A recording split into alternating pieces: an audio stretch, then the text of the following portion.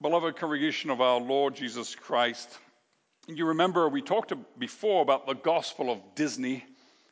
It's the gospel that you've got to look deep inside yourself for the answers to life. You need to be who you want to be. The answer is in you. Well, when we read Galatians chapter 5, we see that Paul says something very different. Paul speaks about what is in us when we are not in Christ, and it's not pretty. It's nothing to follow. It's nothing to cultivate. It's nothing to base your dreams and aspirations on. Paul speaks about the works of the flesh, and they're ugly. And if you practice the works of the flesh, then what do you get? You get perversion, you get twistedness, you get idolatry, you get hatred, you get dissolution, a dissolute life. So the Bible comes to us with a real gospel. The Bible comes to us with the good news that the answer is not in us, praise God. It is outside of us. The answer is not to be who you want to be, but the answer is to be who God made you to be, who God has remade you to be. And so the answer is something produced in us by the power and by the Spirit of Almighty God. That's why Paul describes it as a fruit. It's a fruit of the Spirit. It's something which the Holy Spirit of God produces. And our only hope to see the fruit is if the power that produces that fruit is present and active. Now think of a branch cut off from a tree. Think of an apple tree and the branch is cut off and it's lying on the ground. And it's rotting, and it's dry, and it's dead, and it's dying, and it's unfruitful. That's a picture of who we are outside of Christ. It's a picture of the natural man. It's a picture of the flesh. And there's no sense, right? I think we have some gardeners in the church. There's no sense going up to that broken branch, that rotting, dying, dead, unfruitful branch, and telling it to smarten up and produce fruits. That would be dumb because it won't work, because it can't. No matter how hard it tries, it simply can't. And that's what the Lord Jesus teaches us about our spiritual situation and reality. If you turn to John chapter 15, verse 5, the Lord Jesus uses the metaphor of a vine. 15:5 of the Gospel of John. And he says, I am the vine, you are the branches. Whoever abides in me and I in him, he it is that bears much fruit, for apart from me you can do nothing. If anyone does not abide in me, he is thrown away like a branch and withers. It's the same kind of picture. You need to be in the vine. And not just physically. I mean, you can take a branch, you can graft it into a vine, you can bind it up with wire or with cloth. And it can be physically grafted in, but that's not enough, is it?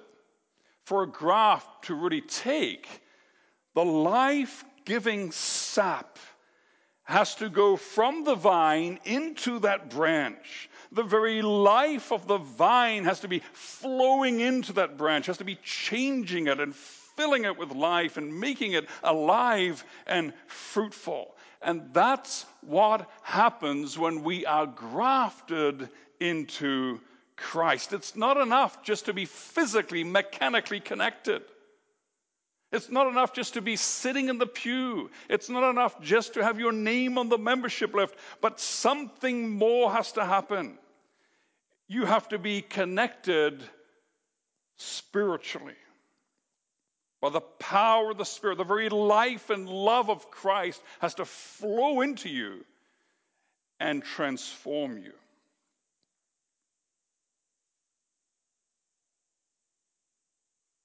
And when that doesn't happen, and Jesus in chapter 15 of John is speaking covenantal language here, if there's no life, if there's no fruit, then that branch is only fit to be cut off and thrown away and burned. But then if you look at verse 7 of John chapter 15, verse 7, this is what the Lord Jesus says. He says, if you abide in me and my words abide in you, ask whatever you wish, and it will be done for you. And we don't have time to go into this deeply, but what you see throughout the scriptures here in John and throughout the scriptures, you see that spirit and word and fruit, they all come together. Look at verse 8. If you will bear much fruit and so prove to be my disciples, says the Lord Jesus. You will prove to be my disciples by the fruit. And then you look at verse 9. What is the fruit that proves that we're disciples of the Lord Jesus? Look at verse 9. As the Father has loved me, so have I loved you. Abide in my love. Look at verse 10. If you keep my commandments, you will abide in my love, just as I have kept my Father's commandments and abide in his love. Look at verse 12. This is my commandment, that you love one another as I have loved you. Look at verse 17 of John 15. These things I command you so that you will love one another. So, summing up, if we're alive in Christ, if we're connected to Christ, not just physically, not just mechanically, not just outwardly, but in a living way by the power of the Spirit, by faith, we're united to Christ, then we are fruitful. And the fruit that we produce begins with love. Now, in Galatians chapter 5, if we return to Galatians 5 now, the apostle uses 9 different words to describe the fruit of the Spirit, because it's just this amazing variety, every different aspect which is delightful and diverse and every kind of delicious and amazing.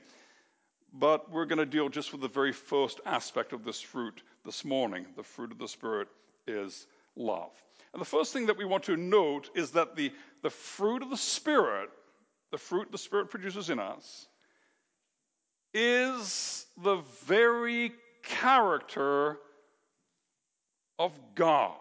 If you turn to 1 John chapter 4, verse 8, 1 John 4, 8, look what the Apostle John says. Anyone who does not love does not know God, because God is love. Think about that. God is love. Now, God is a lot of things. God has a lot of attributes. He is merciful. He is gracious. He is just. He is forgiving. And these are, and many others, are aspects of his character as he relates to us unworthy sinners. And so these are not things that would be so clearly manifest before the creation of the world and before the fall. In eternity, there is no exercise of God's mercy because there was no one to be merciful to. You need sinners, unworthy sinners, for that aspect of God's character to come out. And there are other attributes which describe what God cannot do. For instance, God is immutable. He cannot change. God is impeccable. He cannot sin. But love, out of all the attributes of God, love is of the very deepest essence of who he is and what he does eternally. Before creation, there was no space, and there was also no time. There's no before. We can't say, well, what was God doing 1,000,000 years before creation? Because there is no 1,000,000 years before creation. In the beginning, Genesis chapter 1, verse 1, time and space are created together. God, his eternity is not a very, very long line extending in both directions. God is outside of time. And so, in eternity, before the creation, there is only God. And sometimes people say, well, that's probably why God made the world, because he was lonely. He needed people to interact with. Well, that's not true. That's not what the Bible says. That's not who God is. God doesn't need us. We need him. God exists eternally in communion, a communion of pure, infinite love in himself. Father, Son, Holy Spirit, pure, holy, eternal love. And that's the glory of the doctrine of the Trinity. Because without the Trinity, God cannot be love. Love needs a subject and an object. And because God is one God, and he is three persons in one God, he is able to live in communion and love in himself, Father, Son, Holy Spirit. If you look at Islam, for instance, and how Islam understands God to be not triune. And as a result, Islam's understanding of God rules out understanding God as being love. Because if there's just Allah, then there's no one to love before the creation. And so Islam understands God in terms of pure will. And religion, and that's what the word Islam means, is total submission to God's will. And how gloriously different is God, the true God, as he reveals himself to us in the scriptures. A God who is love. And therefore, a God who knows how to love us and how to make us share in his love. Now, what is love?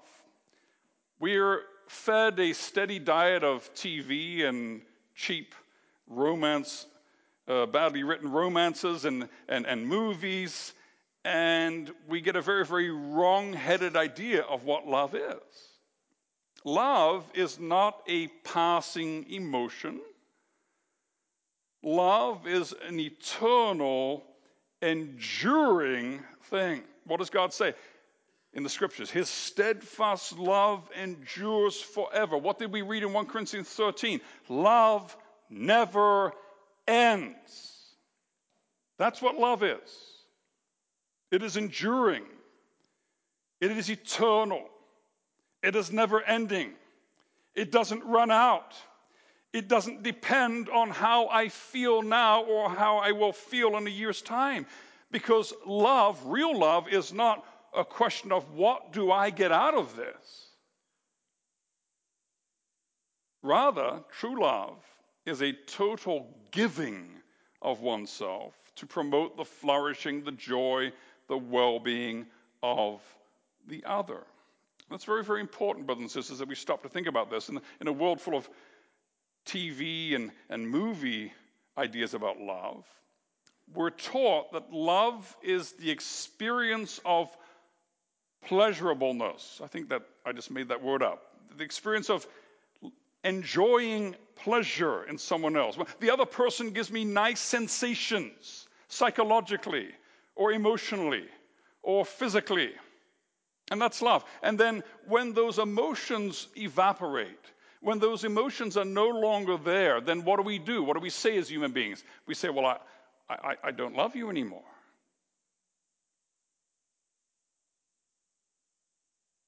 When the relationship starts to go through hard times, when the perceived cost is greater than the perceived benefit, then all too easily we say to each other, there's no more love. And that fake love is nothing less than recycled selfishness. It doesn't deserve the name love at all. Real love is a total giving of oneself. What does God teach us in John 3:16? For God so loved the world that he gave his only begotten Son. God gave. He loved, and he loved by giving. He gave himself. He gave his life. He gave his blood. He gave his all. That's what love is. It is a total commitment to do what is the best for the life, the flourishing, the joy, the well-being of the other, no matter what the cost. It is a holy and a sacred and an unbreakable commitment to death. And so what does Paul write to the Ephesians chapter 5 verse 2? Christ loved us and gave himself up for us. That's love. Now if you turn to Ephesians chapter 5, where I just quoted there, Christ loved us and gave himself up for us, a fragrant offering and sacrifice to God.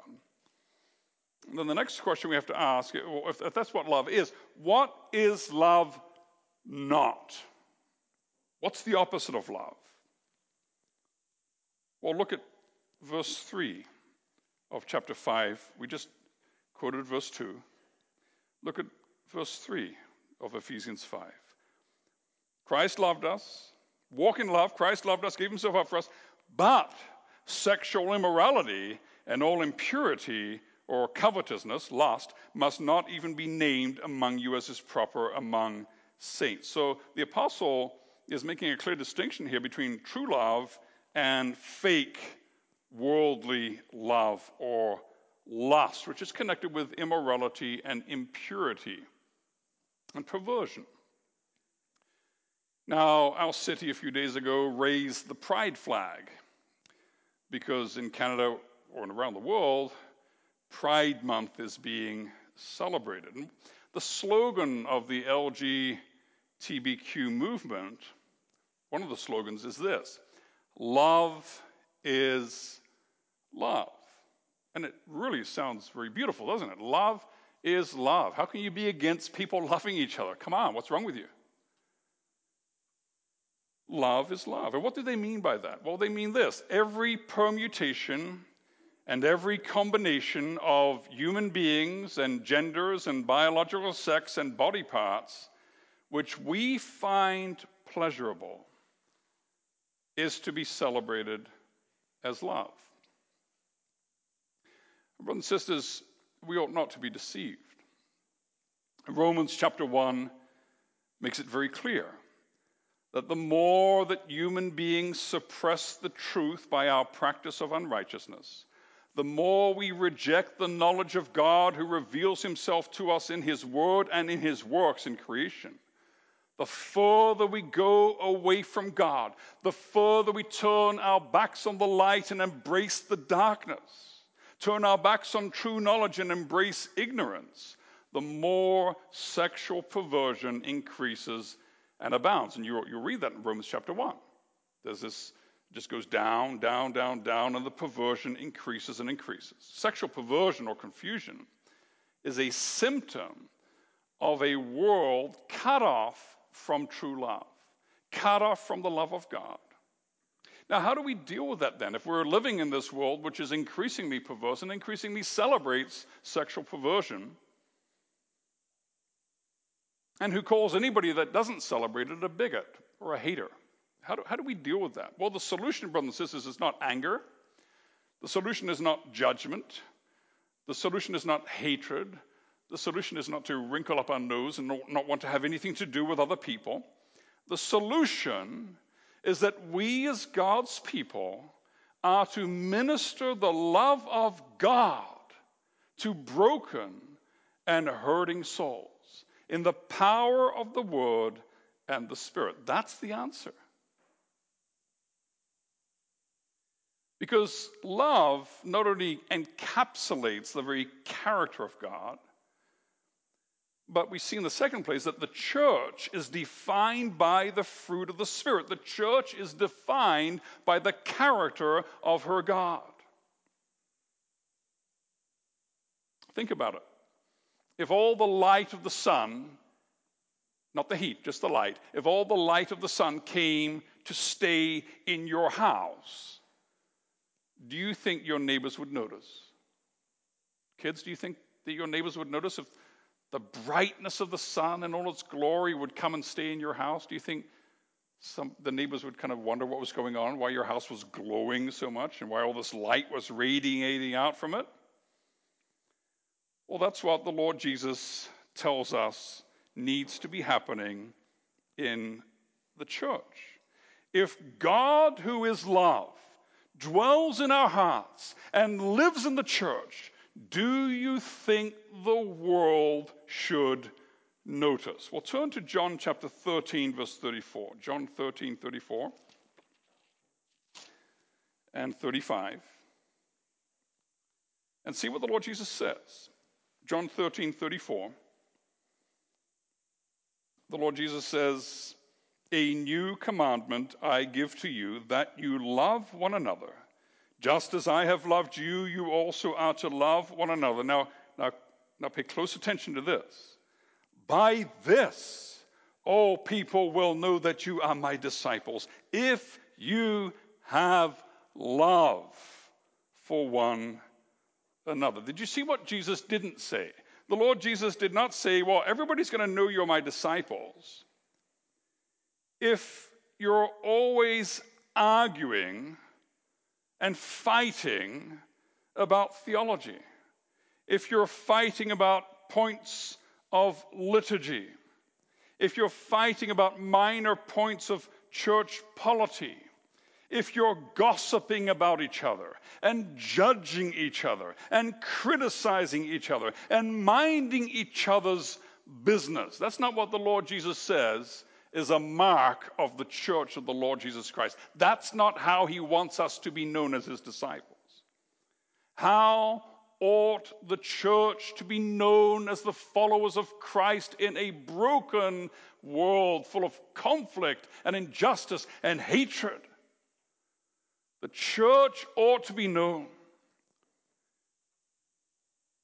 as an expression of the love of God, as a people who minister love, who live in love, who walk in love, who love love, and who serve one another and serve their community in the love of Christ. And so we need to ask ourselves the question, what does St. Albert City know us for if they know we exist? What are we known for in our city? And we need to be deliberately planning, working, living, acting, and praying that we might be known as men, women, and children who love, who walk in love.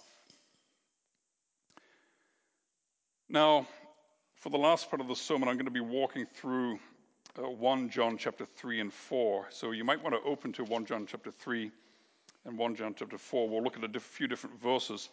The first thing I want to call your attention to is 1 John 3 verse 1. "See what kind of love the Father has given to us, that we should be called children of God." The Father has given us the love. Romans 5:5, Paul says that God pours his love into our hearts. It's something given sovereignly, graciously. It's not something you can buy at the store. It's not something you can develop yourself. It's not something that you can work really hard at producing from inside you. It is given. And if it is given, then we need to ask for it.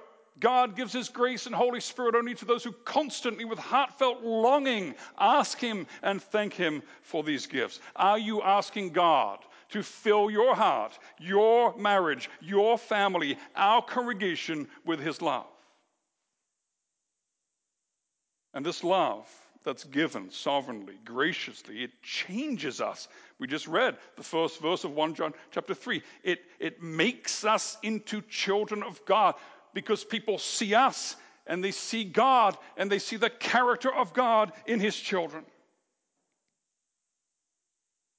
And in fact, real love is impossible unless we are children of the living God. If you just jump ahead to 1 John chapter 4, verse 7. 1 John 4, 7.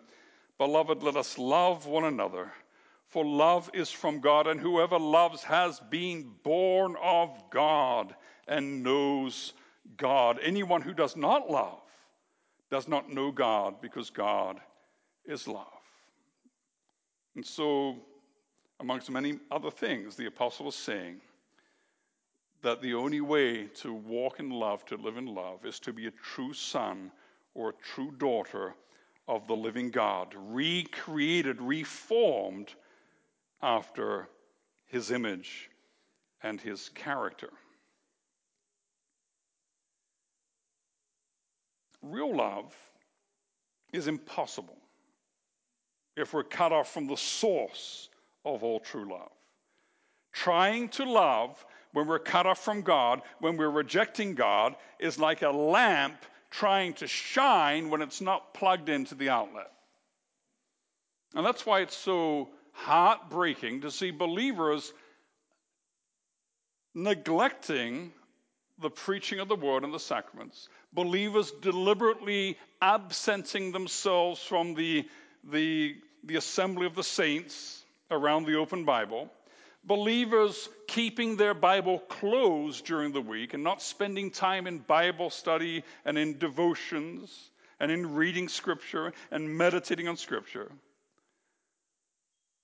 and then trying to live as Christians anyway. Because if you cut yourself off from the source, then it is impossible to live in that love.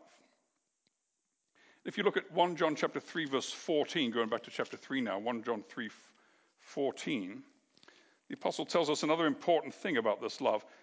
He says, we know that we have passed out of death into life because we love the brothers. Whoever does not love abides in death. So love is a proof, an evidence of our regeneration. It is an evidence that we have passed from the kingdom of death to the kingdom of life, the kingdom of darkness to the kingdom of light. It is an evidence that God gives us that we are a new creation. So how do you see that in your life? Do you see the love of God growing in your heart, in your life, in your relationships? Because if you're connected to the Lord Jesus by faith, that's what you are going to see. Now, there's something else which the apostle calls our attention to, and that's in chapter 4, verse 12 of his first letter, 1 John 4:12. This is a very important one. No one has ever seen God. If we love one another, God abides in us, and his love is perfected in us. What is the apostle saying? People can't see God. God is spirit. So how can people see God? How can they come into contact with God? How can they know God? Well, the apostle says in 1 John 4:12, God makes himself present and shows himself to the world. How? By the love that lives in us. And that's incredible. When people come into contact with us, when people interact with us, the Bible tells us that they ought to have the impression and the experience of being in the very presence of God himself. If you think about the interactions you have with people that serve you at the store, or your neighbors, or people you work with that don't know the Lord Jesus, then ask yourself, when they come away from a chat with you, when they come away from an interaction with you, is it so that they can testify that they feel that they have been in the presence of the eternal love of the holy and gracious God and Father of our Lord Jesus Christ. God makes himself known in the world in his love, in the love which he pours into our hearts and dwells in them. It's God so loved the world, says the scripture, that he gave his only begotten Son. While we were yet enemies, says the scripture, Christ died for us. And so the love that dwells in us is not just the love for each other. It starts here. Charity begins at home. Love begins amongst the congregation of believers. This is where we practice it. This is how we get better and better at loving. How we incite and spur one another on to love.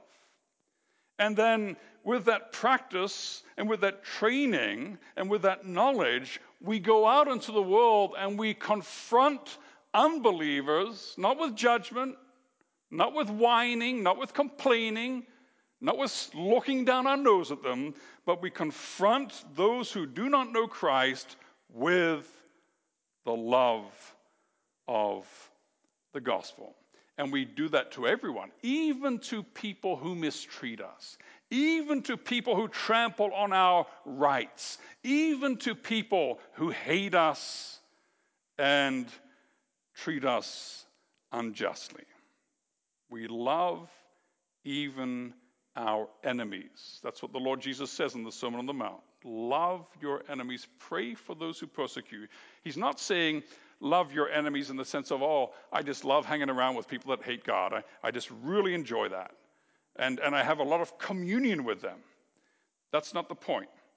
What the Lord Jesus means is this, that we love them with a real love. We desire their life. We desire their well-being. We desire that they would become our friends and brothers in Christ through repentance and faith. And so that love, that divine love, drives our interactions with people with whom we disagree, who hurt us, and who oppress us. And that should be evident in daily life, and that should be evident in what we tweet and what we post on Facebook as well.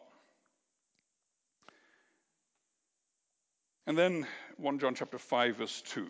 1 John 5, 2, where the apostle writes, by this we know that we love the children of God when we love God and obey his commandments. Loving God, loving the children of God go together, and loving God and our neighbor goes together with obeying his commandments. You know, some Christians say, well, it's just love, just love. I mean, if somebody's living in a way which doesn't please God, we'll just love them. We're not going to judge, just love all the time. That's not what biblical love is. Love for God, love for the neighbor goes together with obeying his commandments. Jesus says, if you love me, you will keep my commandments. The love which God pours into our hearts is not just a fleeting emotional feeling which papers over and covers up every sin and everything which is offensive. No, love which we get from God is a deep and abiding commitment to give ourselves fully to God and fully to our neighbor in every way which is pleasing to his will. That's the important bit. And that's why church discipline is love. Faithful are the wounds of a friend. Sometimes just waving at somebody can be an act of hatred. But running up to them and knocking them to the ground can be an act of love. If they're walking on the road and a city bus is about to run them over and you wave at them and wish them a good day, that's hatred, isn't it?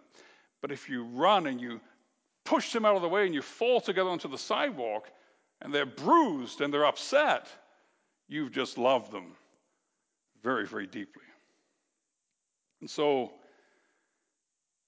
God the Father, says the scripture, disciplines those whom he loves. If we're afraid to speak up when we see someone not walking according to God's word, then that's not love. What does the proverb say? If you don't discipline your son, you hate him. Saying stop, saying no, saying that's not good for you. That's not the way in which you ought to walk. That is a part of real and true love. So let's sum things up. What does the apostle say in chapter 3:18 of this letter, 1 John 3:18? He says this. He says, "Little children, let us not love in word or talk, but in deed and truth." You know, Reformed people can be very good at getting all the theology right, and that's awesome. That's what we need to get the theology right.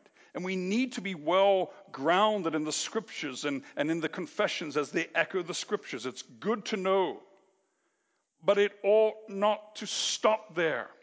Let us not love in word or talk. You've got to build on it. It's got to become something which is implemented and exercised in real life. And so the question that the Holy Spirit puts before us this morning is this: are you connected to the vine?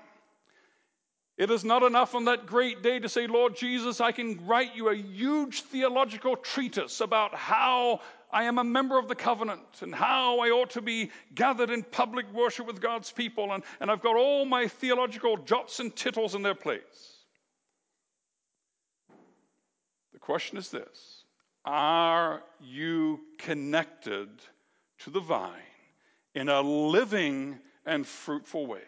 Is the life-giving, life-transforming sap, the power of the Spirit of God, coursing through you, filling your heart, filling your life, filling you with the love of God, reforming you, transforming you, so that you, from glory to glory, reflect the very character of God? Well, if that's happening in your life, then what are you going to be like? Well, we read it, didn't we?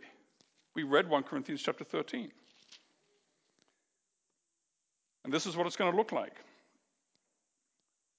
Love is patient and kind.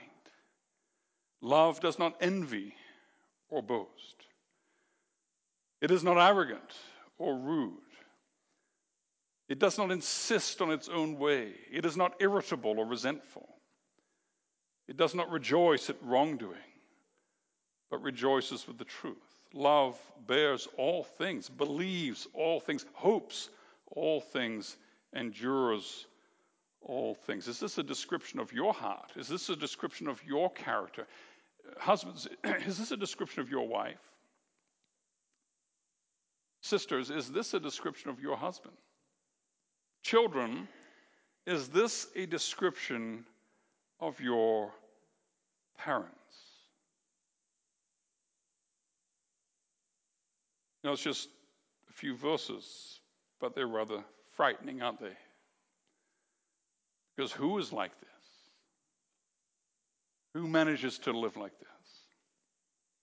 How are we supposed to grow in being like that? Well, you know the answer, don't you? We've gone through Galatians a number of times in larger and smaller measure. The answer is not to try harder.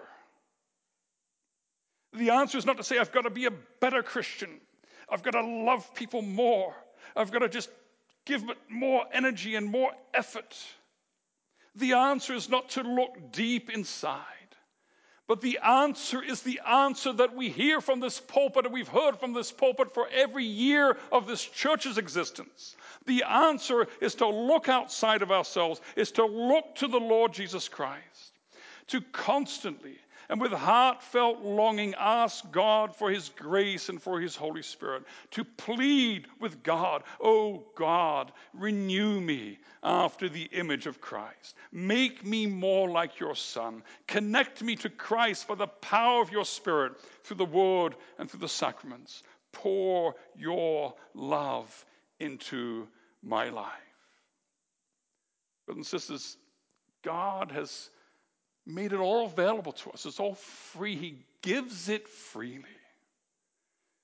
And he's installed these massive pipelines to just pour his love and his grace and his Spirit into our hearts, into our souls, into our marriages, into our families, into our church. All we got to do is connect. All we got to do is open up the taps. We got the Word, we got the sacraments. And through prayer, we open those taps. And the love of God pours into us through the word and through the sacraments. And so, believer, is that your longing? Is that number one on your priority list? Is that what you want out of life, to be more like Christ? Is that your plea, oh Lord, let your love pour and fill and transform and heal and restore and overflow from me to touch the lives of people around me? So that, praise God, when people see us and when they know us, they can see clearly that we walk by the Spirit, that we live by the Spirit, that we keep in step with the Spirit, and that the fruit of the Spirit is love. Amen.